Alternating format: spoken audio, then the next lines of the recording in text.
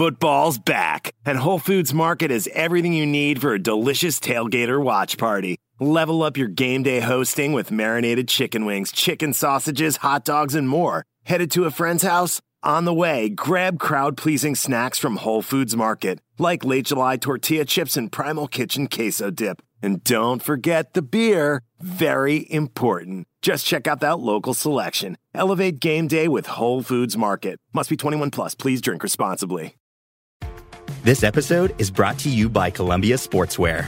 It's snowing again, and that wind chill is killer. But you're not worried about that because you shop the Omni Heat Infinity Collection.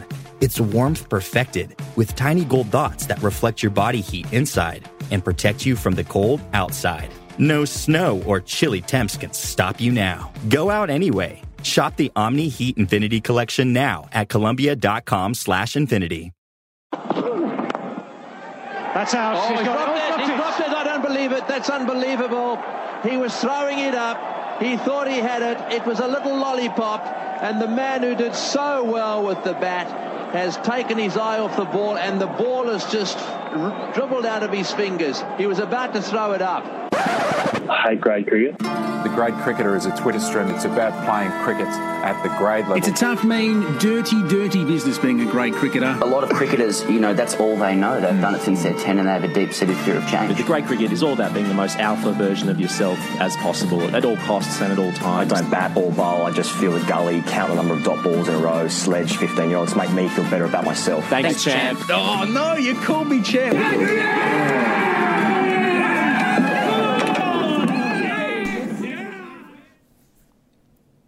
Wow. Just wow. I have no intro. I have no words.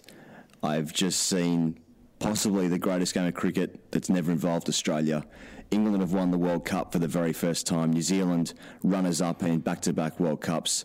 They should have won it multiple times. They didn't. England have won the World Cup. I cannot believe what's just happened in that game of cricket. I'm joined by Sam Perry and Dave Edwards. Boys, good morning to you. What the fuck just happened? Oh, man. I don't know what happened. 24th of July 2015, Jofra Archer, whose Twitter timeline has been a kind of well of predictions. He wrote, "Have you ever been so scared you were short of words? Well, that's now." How are we meant to understand this? New Zealand have lost a World Cup final by count back. Someone wrote on Twitter, that's next level sporting heartbreak. There were English people all over Twitter just wanting defibrillators for what went on. It's the greatest ever World Cup final, comfortably. People will argue it's the greatest ever ODI. Probably tough to argue that at the moment as well. But I guess all I want to say is we were right. No. Congratulations to England. You have to say. They have won it. There's going to be a lot to pore over for us. It's very difficult to avoid cynical reflexes because of grade cricket conditioning. But England have won the World Cup. They've done it. Congratulations. There is an alternative universe that I'm staring into here at 5:52 a.m. in Australia where they don't win and New Zealand have won it. It's probably funnier, but England have won it. Edo's your first reactions to England winning the World Cup? Well, yeah, it's 5:52 a.m. I'm tired. I'm emotional. But you're wanting gut reactions. Yeah, as we just kind of touched on. It's just everything, isn't it? It's just the most unlikeliest result that I've ever seen. I mean, yes, they were the favourites, but the way that it all played out, that fucking super over. I'm actually just on Wikipedia now in a private tab. It doesn't need to be private, but it is. Just like using that feature. Incognito. And I'm just reading up on the rules because I had no idea what the deal was with the super over. It was always talked about. I think actually during the run chase, Athers kind of brought it up in about the 27th over. I thought, well, that's a bit premature, Athers. But mate, he called it, and we got there. And I'm sure we'll pore over this in detail. But look, all I'm going to say is New Zealand hit a 6 in their super over. England hit 2 4s. 6 beats 4. Super over 6 beats 4. Shouldn't New Zealand have the World Cup? Everything I've learned about cricket is that 6 is the maximum amount of runs you can hit off a ball.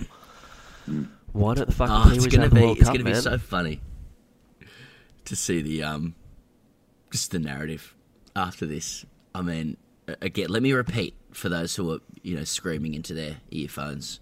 England have won the World Cup. They've done it. But it's extremely tasty to now go after the rules upon which they did. Have to go over the rules.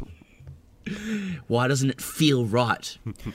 Why did New Zealand only lose 8 wickets in the match, finish on the same score? So they got to the same point in the match whilst losing less wickets. New Zealand are the 2019 World Cup champions. But here goes. They hit less boundaries combined with the main match and the Super Over.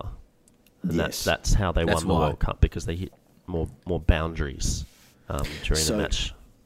Look, I don't want to go. Listen, this is extremely ungracious to go down this path to kick off this final World Cup podcast for the grade cricketer, but let's do it anyway because we're grade cricketers and that's what you do when you lose in a manner. And we say lose because we co-op New Zealand today. But when you lose in a manner that feels unfair, then you go down this path. I think in this match, New Zealand have lost the game several times. And that's obviously hard to put yourself in New Zealand's shoes. Back-to-back World Cup finals, biggest occasion, Lords. They're winning the game. Yeah.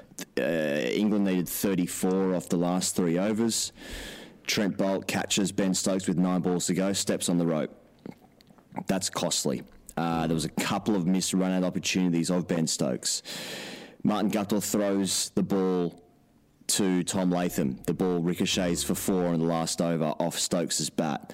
If that was Australia, that would be the greatest fucking thing I've ever seen in my time. Imagine winning the World Cup like that. True. Imagine winning the World Cup with the fucking ricochet off the face of your bat. Ben Stokes didn't hit him that well all game. Mate, His middle one from Martin Guptill from fucking mid-wicket. It's incredible. I know you're fired up. I felt exactly the same thing when I was watching it. And conversely, imagine if Australia was fielding. Can you just imagine the grimace on Steve Smith's face if England strove for the line and it hit the bat and went for 4? There'd be fucking histrionics galore.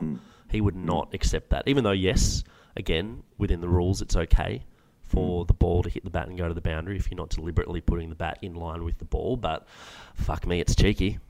Oh, he's just absolutely middled it. Middled it as well. Is it off the edge of the bat, right off that middle spot, or is it off the top? It's off the face. Off the face. What a shot! Yeah. That's the greatest shot he'll play in his life. Yeah. And they say he didn't know, and that the commentators were very quick to say, look, he didn't know, and he was on his knees, 2 hands in the air, like he was, Mate, there'll always be questions. I think cop in the US. There'll always be being questions. Arrested. I've seen that pose before from Ben. I mean, if I was New Zealand captain, if I was Kane Williamson, I'd be saying, why is no one backing up? Standards, lads. Get your throws up. This is fucking village. That's what I'd be doing. Nah, but they were nice about it, weren't they? India. I mean, Kohli would be changing the rules on the spot. They would have demanded that the next ball be bowled and it be left as compensation. They would have made Trent Boult bowl the ball and demanded that Ben Stokes leave it for a dot ball to balance the injustice. And also the rules, if that was India, the rules would change for the next World Cup, and that would actually be a wicket. The BCCI would issue an immediate amendment to the ICC rules of cricket. Yes. But I mean, I think so.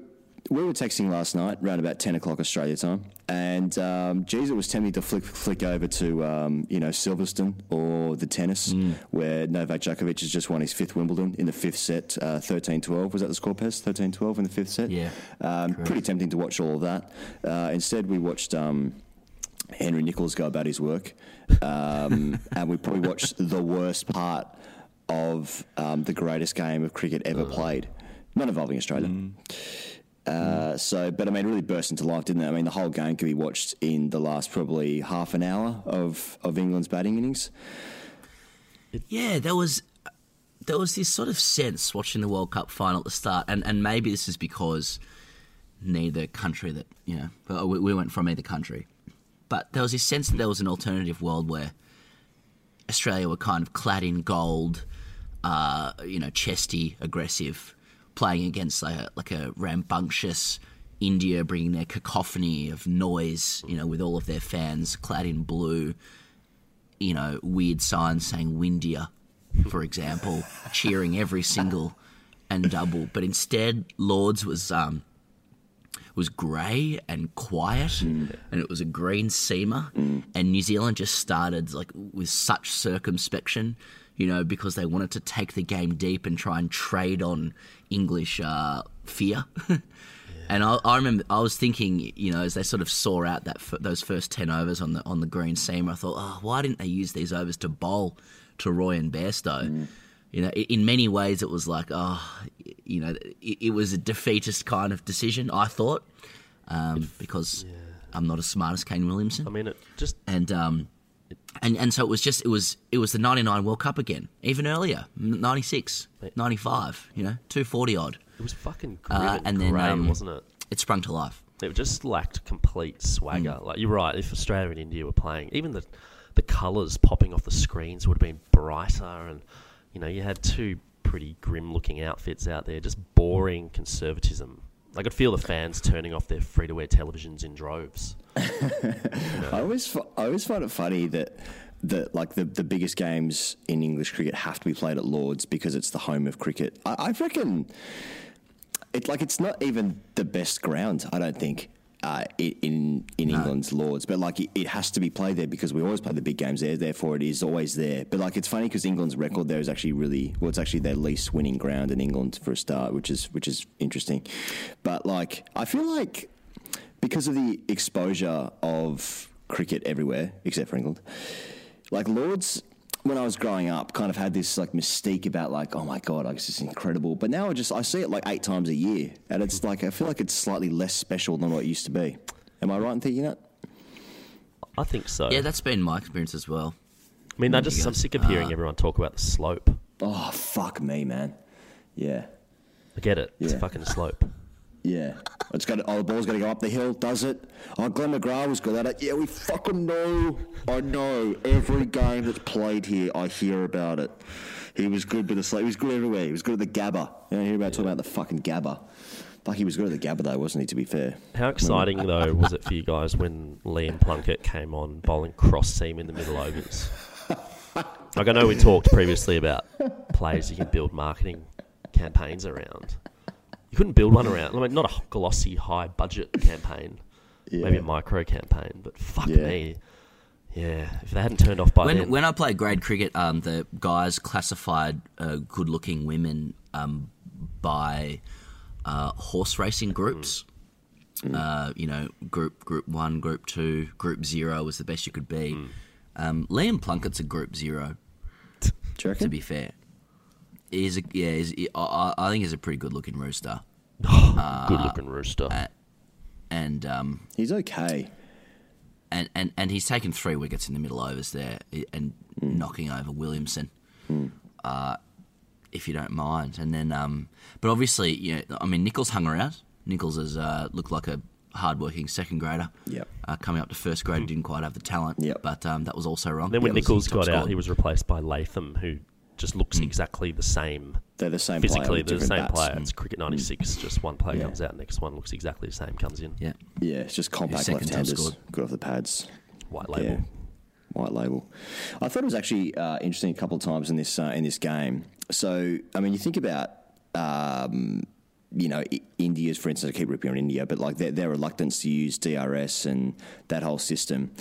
In the World Cup final, Kane Williamson, New Zealand's best player, probably one of the biggest moments of the match, is given not out, caught behind, and then technology overturns it. I think that's actually just it's probably a thing that gets lost because DRS is just a normal part of the game now for almost every game at the top level anyway. Especially cricket, because he just smashed it. DRS is not involved in the women's Ashes, for instance, but yeah, it was a really bad decision, but that's the exact reason why DRS exists, right? For those kind of decisions.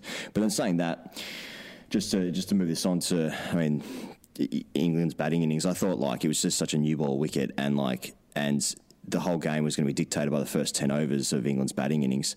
Fuck me, Jason Roy was absolutely plumb first ball off Trent Boult, given not out by Erasmus, and it was fucking smashing leg stump. Umpire's called, not out. Didn't cost them. Jason Roy only went out to get 17, but I don't know. I think my point being that it'll get lost, but technology and DRS in cricket's actually a really good thing because that moment could have cost England massively. Mate, definitely. God, Dharmasena sucks, doesn't he? A little bit, yeah. A little bit. Does he get a decision right in any way? I mean, I suppose when it comes down to it, you know, with the England innings, it's going to be that partnership between Stokes and Buttler, you know, that people remember forever, and especially Stokes. He's just hitting the ball so clean, and he managed. Both of them did, but especially Stokes managed to somehow haul England into contention. I mean, I know that they always say, "Oh, you'll catch up with the run rate," but they were, you know, they needed sort of 34 off 18 at one point. They needed 22 off 9. And when 22 off 9 in a game where it sort of ends up being 240 plays 240, it's a lot. That's you're a long way back there. And that was at that moment, 22 off 9, when Stokes hit the ball to Trent Boult down at long on, maybe wide long on, and Boult takes the catch, and I think that Boult thinks he's got it, takes a step, feels his foot on the rope, and just quickly throws it back or underarms it to Guptill, who gives him away straight away. If I just say, nah, 6, mate. Guptill hates Boult. So that's one thing we found today. But, you know, it's one of those things where, like, if 1 million other amazing little moments didn't happen, that would be such a huge moment. I mean, I know that it is anyway. But, you know, that was a piece of precision, you know, that players train for, taking catches on the rope, and Boult has just erred only slightly in a manner that just brought England well back into the game. Edos, I'm just thinking about there's so many moments in this game. Like England have absolutely stolen this World Cup. I mean, Pez has just touched on one there when Boult steps on the rope. Then into even like, if the ball doesn't ricochet off the middle of Ben Stokes' bat as he just tucks it away, I mean that turns a 2 into a 6. Literally, with 3 balls to go, fairly important in the context of a tied game.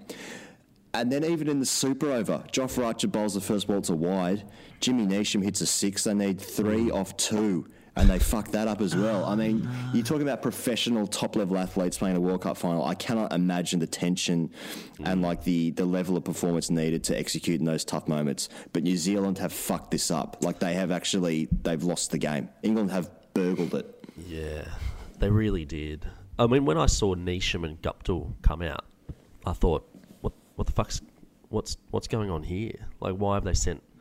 Well, Guptill, I mean, I know he's dynamic, but fuck me, he's been in terrible form. And Neesham, you know, that 6 or 7, bit of a risk. And then when he popped that second ball for 6, just a fucking great 6, clean, you know, second tier, I just was elated, obviously. I mean, I'm half Kiwi by blood. I only ever, you know, mention it when we're in World Cup finals. It happens in 4 years sometimes. And 18 minutes into this first segment. But fuck me, you're right. There were so many little micro moments that, you know, journalists will pore over and write about for forever. It was just one of those games. And, you know, even Archer having the ball, that was a big call too, you know, to give it to him and trust him with that. And it didn't look good. He bowled a wide first ball and then pumped for 6 second ball. But, you know, there's like 68 different narratives playing out here. And I'm sure journalists are frantically trying to get them all in by deadline. Actually, there's actually no hitters in New Zealand, really. I mean, they got Colin de Grant home. I mean, Jimmy Neesham did hit his highest score in this World Cup. I think he got 94 against maybe Pakistan. And he batted pretty well there. But yeah, Guptill's really their only dasher at the top of the innings. But as you say, he's been terrible form this innings. Would have been quite good to have them come out with Nichols and Latham. Just get a very respectable 7 off their super over. Just tuck it around the corner, get in behind it. You know, flick off the hip. You know, run the first one hard, and then then open the bowling with Colin de Grant home. Just keep things tight in the ring. Just keep 2 short covers tight in the ring. Nothing gets through you, boys. I don't know if we've done this justice of like what has happened in this World Cup. It is so remarkable. England, we've maintained throughout the tournament that they are the best team. New Zealand, in my opinion, looking at their squad 1 through 11, are probably the 5th or 6th best team. They're definitely the 9th or 10th most interesting. We're still saying it. They're the I want to say of the world. I thought they'd get, and so this has already been pointed out on Twitter, thanks Jane with a Y, that I've probably said 4 or 5 matches in a row that New Zealand would get steamrolled by 640 runs. And they have been a bee's penis from winning the World Cup. Well, I mean, that was going to be my point. Yet they should have won the World Cup today. New Zealand should have won the World Cup today, and they didn't. And I can't really understand why, because they weren't necessarily outplayed. I mean, Ben Stokes has had just an incredible day, but he's had a few of those this World Cup. New Zealand were winning it. They were going to win. Then they didn't win. I can't get my head around it. He goes, they were just playing the same role they always do, New Zealand. You know, respectful, courteous, happy to be underestimated, just going about their business. I think I saw an article during the week about, you know, obviously any kind of conversation around New Zealand talks about the population of New Zealand and how, you know, they're comparatively small, and, you know, apparently their annual revenue is less than Surrey County Cricket Club. Really? I don't know what that says about Surrey. Fuck me. Old money. I just love seeing old money. I just love seeing organisations with comparatively small revenues defeat bigger organisations with stronger revenues. Okay. And whenever I watch a match, I always like to understand the financials of each governing body. Is that it? I thought that was going somewhere. No, it's not going anywhere. I thought you were going to compare us to like Cricket Australia or something. Yeah. Or the BCCI. That's just something that I like doing. Yeah. I mean, it should be. I mean, he goes, England won because this World Cup's been about England. Yeah. You know, it's been about them. That's right. I mean, the technical explanation would be that they really did just have more firepower in the end, even if that is borne out through a strange technical vagary of the law. But yeah, it was all this whole World Cup was about England, and they did it. Fucking just. It was massive. Has to be said. This was the biggest game in the modern history of English cricket, and just another loss would have just, you know, resulted in a collective sigh across the nation. I got to say, this is like, maybe I'm going the early crow here. One of my greatest fears about England winning overnight was the potential, like, transcendent psychology it might produce as well in English cricket. So if they were to be able to produce a team, which they've been doing for 4 years, that just obliterates everybody and is impervious to these notions of pressure, etc., just because they can score 450, I thought, what's going to be the effect if they hoist the World Cup in those circumstances? Are they going to somehow wriggle free of the idea of being people, a nation of people who wilt? And though they've won today, a bit of that still remains. Yeah. So I'll cling to that, and I'm sorry to English New Zealand listeners, should have won because they hit a 6 patriotic in the Super Over. They should have won because they lost less wickets. They should have won because Ben Stokes cheated. They should have won because Trent Boult stepped on the rope when catching Ben Stokes. They should have won for a myriad different reasons. Myriad different. They should have won for myriad reasons throughout the game, but they did not. England won the World Cup. Does this mean anything longer term? I mean, what does this mean for the Ashes? I mean, that's the next thing, which starts in 2 weeks, which is incredible. I can barely get my head around all these early starts. Now I'm thinking about me, what the impact is on this World Cup win for me and the Ashes. But I mean, is this going to be party mode for England? So will there be any impact at all? I don't know, man. Well, they need to celebrate, so they'll be wrapped up with celebrations. I'm looking forward to covering Australia versus Australia A, the great scrimmage that's going down in a couple of days' time. This is Hoop Dreams. This is USA '92 Barcelona, the greatest game no one saw. Is it behind closed doors completely, or is it being streamed anywhere? I don't know. It should have full.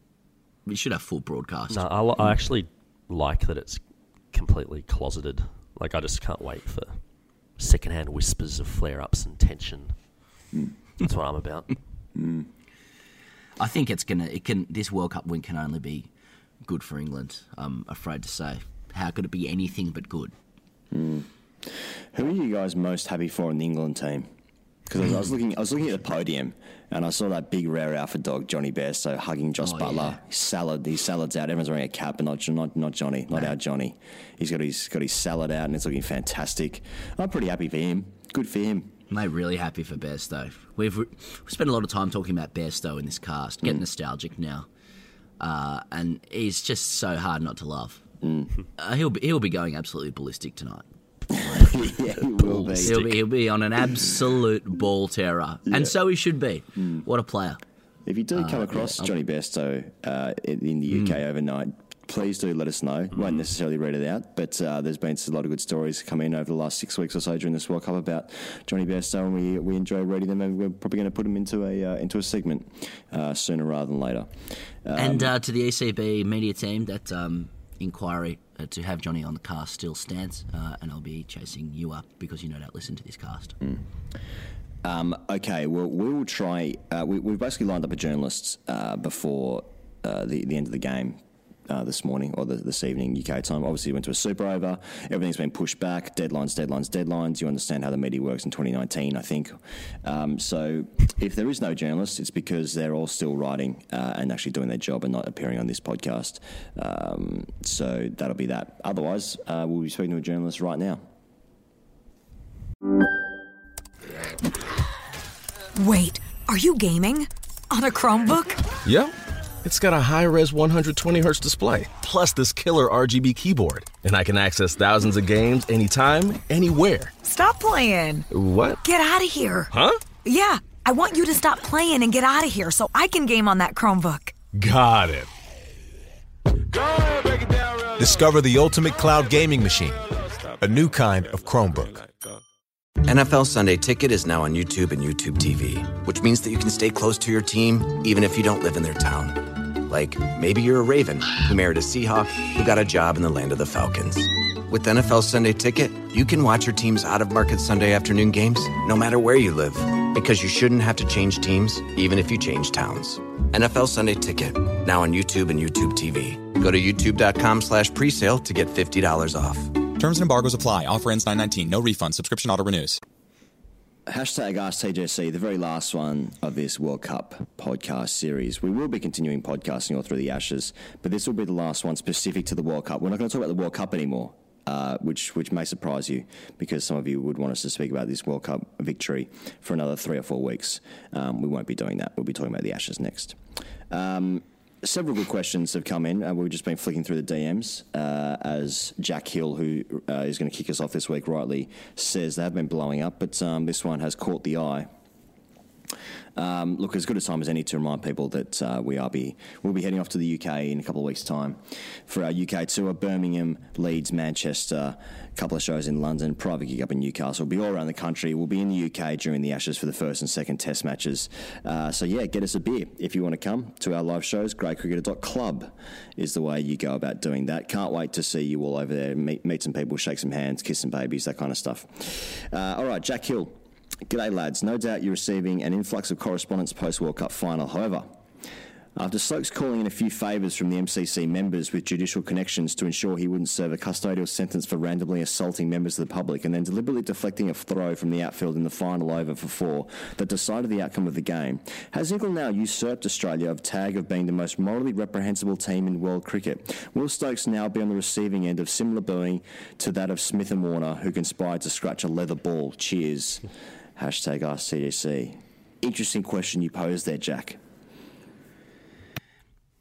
Yeah, we don't normally vet questions that much, but we had a team huddle before this question and agreed that we had collective fear about what we might say about Ben Stokes ahead of going to the UK. What I'd like to say about Ben, he's a wonderful player. Just on that question, firstly, of just is England now the most morally reprehensible team in world cricket? Now, I understand that Australia are ugly. Australia are the bad guys. Are we the baddies? You know, that meme and all that sort of shit. I get it. But, you know, like England have some form all the way back to WG Grace putting the just batting again after being given out. You know, there was body line. You know, there was both of them on that Q&A show talking about, you know, killing killing wild animals. Yep. There was Monty Panesar, mastermind. How was that Panesar morally reprehensible? Mastermind. Morally reprehensible performance. He thought Oliver Twist was a season. I'm sorry, I've had enough. Yeah. CJ Lewis. There's the 100. I mean, that's morally reprehensible. Yep. And Stokes, obviously. Yeah. Which is seriously morally reprehensible. So I don't know. I think it's arguable who's worse. And there's also the Bamyami. But just on Stokes, yeah. Gee, it's a clean ball, isn't it? Yep. I think he's a great player.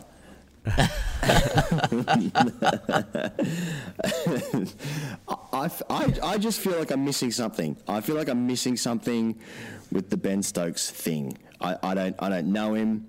I know people who do. Apparently, he's a nice enough guy. Probably a bit loose on the beers. Let's be honest. There's just loads of stuff on Twitter about the stuff he's been through. I'm just so happy for him. He deserves this. Yeah. You almost killed the guy. Well, we love redemption stories, don't we? He goes, and there's no greater redemption story, than someone who was charged with bringing the game into disrepute for an act of violence that was caught on CCTV. Winning the World Cup for his country a matter of months later. So I think it's a wonderful story. But there'll always be an asterisk. See, I reckon because he was not out. Watching because he got red ink, exactly. I always think there's watching New Zealand beat India the other night in that semi-final and the way they did that made me realise what it's like every time Australia play from an opposition. That's what it would have felt like, because there was just some a visceral satisfaction of watching India lose that game, and now I understand how everyone feels about Australia. Reece Muir says, "Dear TGC, with New Zealand beating the greatest power in the world in what was the greatest display of intelligent batting of all time by Kane and Taylor, I find myself reflecting on New Zealand's position in the world. This is our second final in the Cricket World Cup in a row, to match 2 consecutive Rugby World Cup victories. Despite this, New Zealand has cashed in for the past decade on a nice guy persona. Brendan McCullum set the tone with his absolutely vapid rhetoric leading up to the Cricket World Cup. The apotheosis of this attitude under BMAC came when New Zealand lost a Test series 2-0 in Australia, and we claimed a moral victory. Since then, our political landscape has followed suit. Under Jacinta Ardern, New Zealand has gained a reputation as a kind, responsive government, and as under BMAC, the actual record displays a lack of sincerity in this image. Hamstrung by a Conservative coalition, Ardern's government has been unable to institute anything but the most facile of reforms to New Zealand's brutal neoliberal landscape, featuring the worst child poverty rates in the OECD, a housing crisis, and paralysis in the face of global warming. I look at Kane's team. They are incredibly boring people who have made us number 2 in the world. I compare it to Australia, who are clearly in decline, both in cricket and politics, reviled by all, facilitating human rights crisis, Nauru and the ball tampers respectively, a nation that can't even rely upon its podcasters to get around the boys. Meanwhile, our rugby team has progressed. They are openly cunts, and they continue to win. My question is this: when can I and the New Zealand rugby team admit that we are cunts and claim our place as the bastion of benevolent colonial sentiment in the South Pacific? Well, thanks for the question, Reece. This, you go, Pez. I forget what I was going to say now. Thanks for the question, Reece.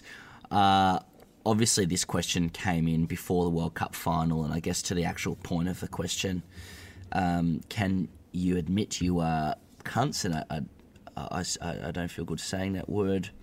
Why? I said it in the last cast, actually. Because I'm a cuck. But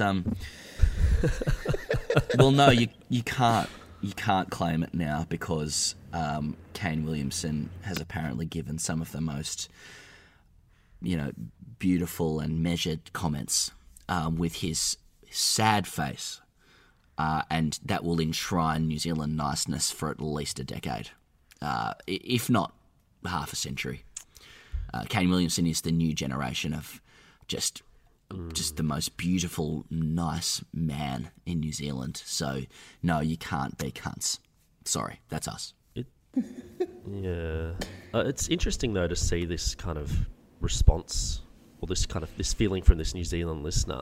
I was actually having lunch with some relatives the other weekend, and we got talking about New Zealand politics, my Kiwi relatives, and the world obviously does see New Zealand as the epitome of progressive politics, but there's clearly some scepticism creeping in domestically. Can't get much done, hamstrung by Winston Peters, the deputy PM over there, is just blocking everything. They've got unbelievable optics internationally, New Zealand. The All Blacks are constantly used by business consultants as the perfect example of a high-performance teamwork, a great metaphor for how to conduct business. The Black Caps too. I mean, we obviously like to see New Zealand through this simplistic prism because it's easy. They're nice. It's the same as how England views us through that 1980s Dame Edna caricature. It's fun to frame the country's sporting attributes against those outdated stereotypes. It's just fun. Even if they, if New Zealand doesn't feel that way, it won't change the way that they're perceived by us.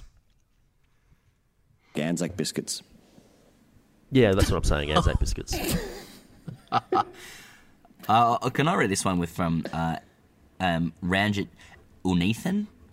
Might be a better way to say that. He writes in, it's a great post. After hearing you moan in consecutive episodes, he says, about the lack of a market in India for the TGC, I feel compelled to fire back.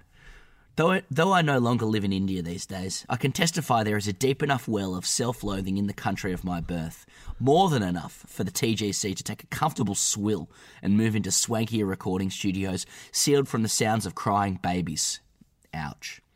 Admittedly, this isn't obvious from the jingoism and Dhoni veneration that make up so much of Indian Twitter, but it's there. A subculture of sorts, acutely embarrassed of the cringeworthy power brokers of the BCCI. Here's the thing though, a subculture in India can still fill the MCG many times over. So for the sake of the long-term growth of the TGC, and in the hope that future episodes lead you to explore the intersection of cricket, circuits and curry, don't give up on the motherlode.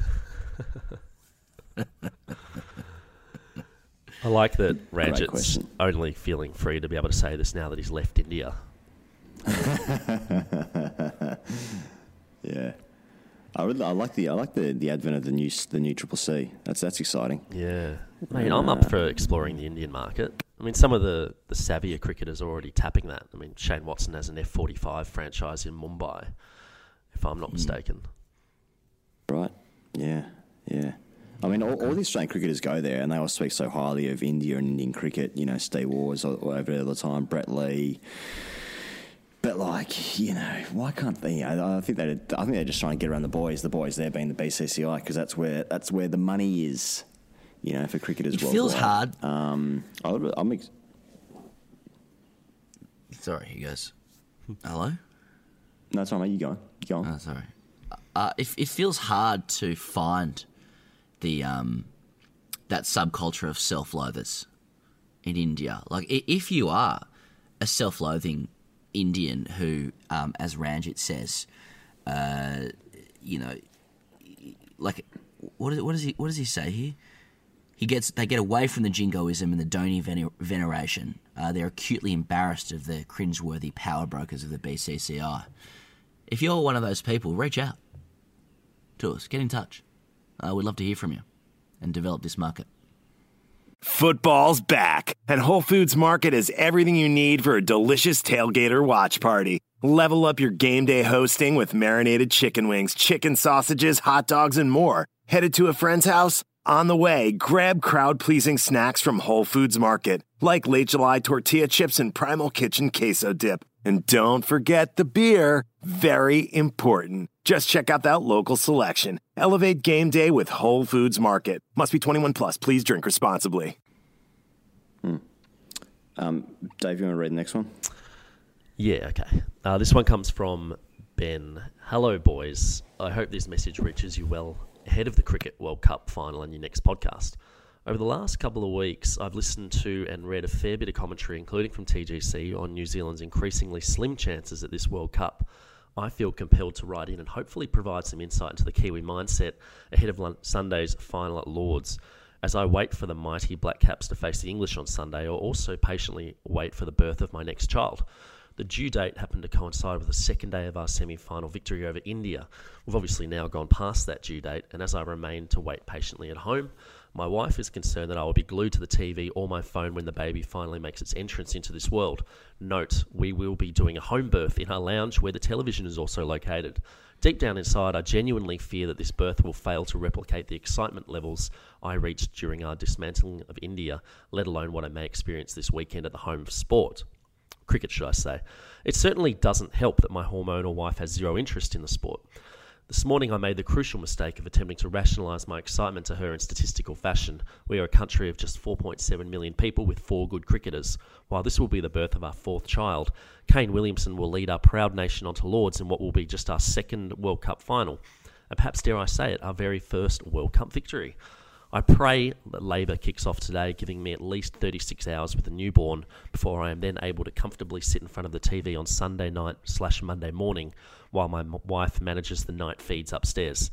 All going well, I will nurse a bottle or 2 of red and then enjoy a day of parental leave on the Monday by sleeping in until noon or 2 p.m. Thoughts? Getting a lot of Ask TGCs from expectant fathers, aren't we? Yeah. Well, I mean, you guys, the dads in the room. And by room, I mean 3 separate locations where we remotely record this podcast. He hasn't asked a question other than it's just a statement. He's just attached thoughts to it, which is increasingly obviously the context has changed because New Zealand's now lost in agonising fashion the final. Agonising. And I wonder whether the Labour coincided with the increasing tension of this final. And I'm a little bit concerned, and I hope that he sends us a follow-up that everything went okay, and Mum and Bub are doing well. I feel like both the questions that are coming from New Zealand overnight have just stated what we already said in the first answer to the first question. Small nation, we're doing proud. My life is revolving around this cricket event. I don't know. I hope you had some money on Novak, Ben. Is all I can say. And, the birth went well as well. I guess it's really all we can hope for in these dark, desperate times for New Zealand cricket. I mean, he makes a decent point. New Zealand, for 4.7 million people, I'm not sure they have 4 good cricketers. I honestly don't think they have 4 good cricketers. They have Kane Williamson. It's just Kane Williamson and 10 blokes. Just 10 blokes who Kane Williamson plays with is New Zealand's team. Ross Taylor's okay. Ross Taylor's a pretty good player. Trent Bolt's a good player. That's 3. He's a very good player. Jimmy Neesham's funny. He can hit a long ball. Yeah, Jimmy Probably Neesham's funny. Echelon. Yeah. Yeah. Okay, I'll read Scott Kyle. Sure. Hey, fellas. He says, I'm an Aussie cricket fan who's been living in Canada for the last 15 years. While my batting expertise extends as far as scoring 3 ducks en route to my team's Queensland state champs in 2001 and being terrified of facing Michael Neser in the nets, I still had a decent technique and understood the fundamentals of watching the ball out of the bowler's hand, moving my feet, leaving certain deliveries, etc. My question is this. What are Aussie batsmen being coached these days? It is slightly alarming when you see Stark and Cummins have better technique and look more comfortable at the crease than Maxey, Stoinis and Hanscom combined. I submit this is Australia are bowled out for 223 and on to hoping Cummins and Stark can bowl better than Maxey, Stoinis and Hanscom combined. Thanks, guys. Keep up the good work. This question leads nicely into the next series, which is coming up, and obviously the next series is the most important series. The next series happens to be the Ashes, but it leads in nicely, and I think that for years and years we've been talking about why is there no strength in Australia's batting. We saw Australia get rolled several times by India in the last Australian summer. That was sort of swept under the rug a bit because obviously missing 2 fairly important players. And then, it kind of all came crashing down again in the World Cup semi-final against England where the seaming ball just undid us. Excuse me, again. No more so than Pete Hanscom, who, it's just bizarre like that. He does so well in Australia and he did so well in the UAE, Pete Hanscom, but like that technique just looks so flawed to me and like... there's multiple ways to get out and very few ways to score. This is the 3rd iteration of his technique as well, isn't it? Yeah, but it looks exactly the same to me. I don't know what's changed. It's like an iPhone update. It's subtle. It's yeah. So I mean, we look forward to the Ashes now, but like, have we solved any sort of demons at all about like how Australia's going to play a swinging ball? I don't think so.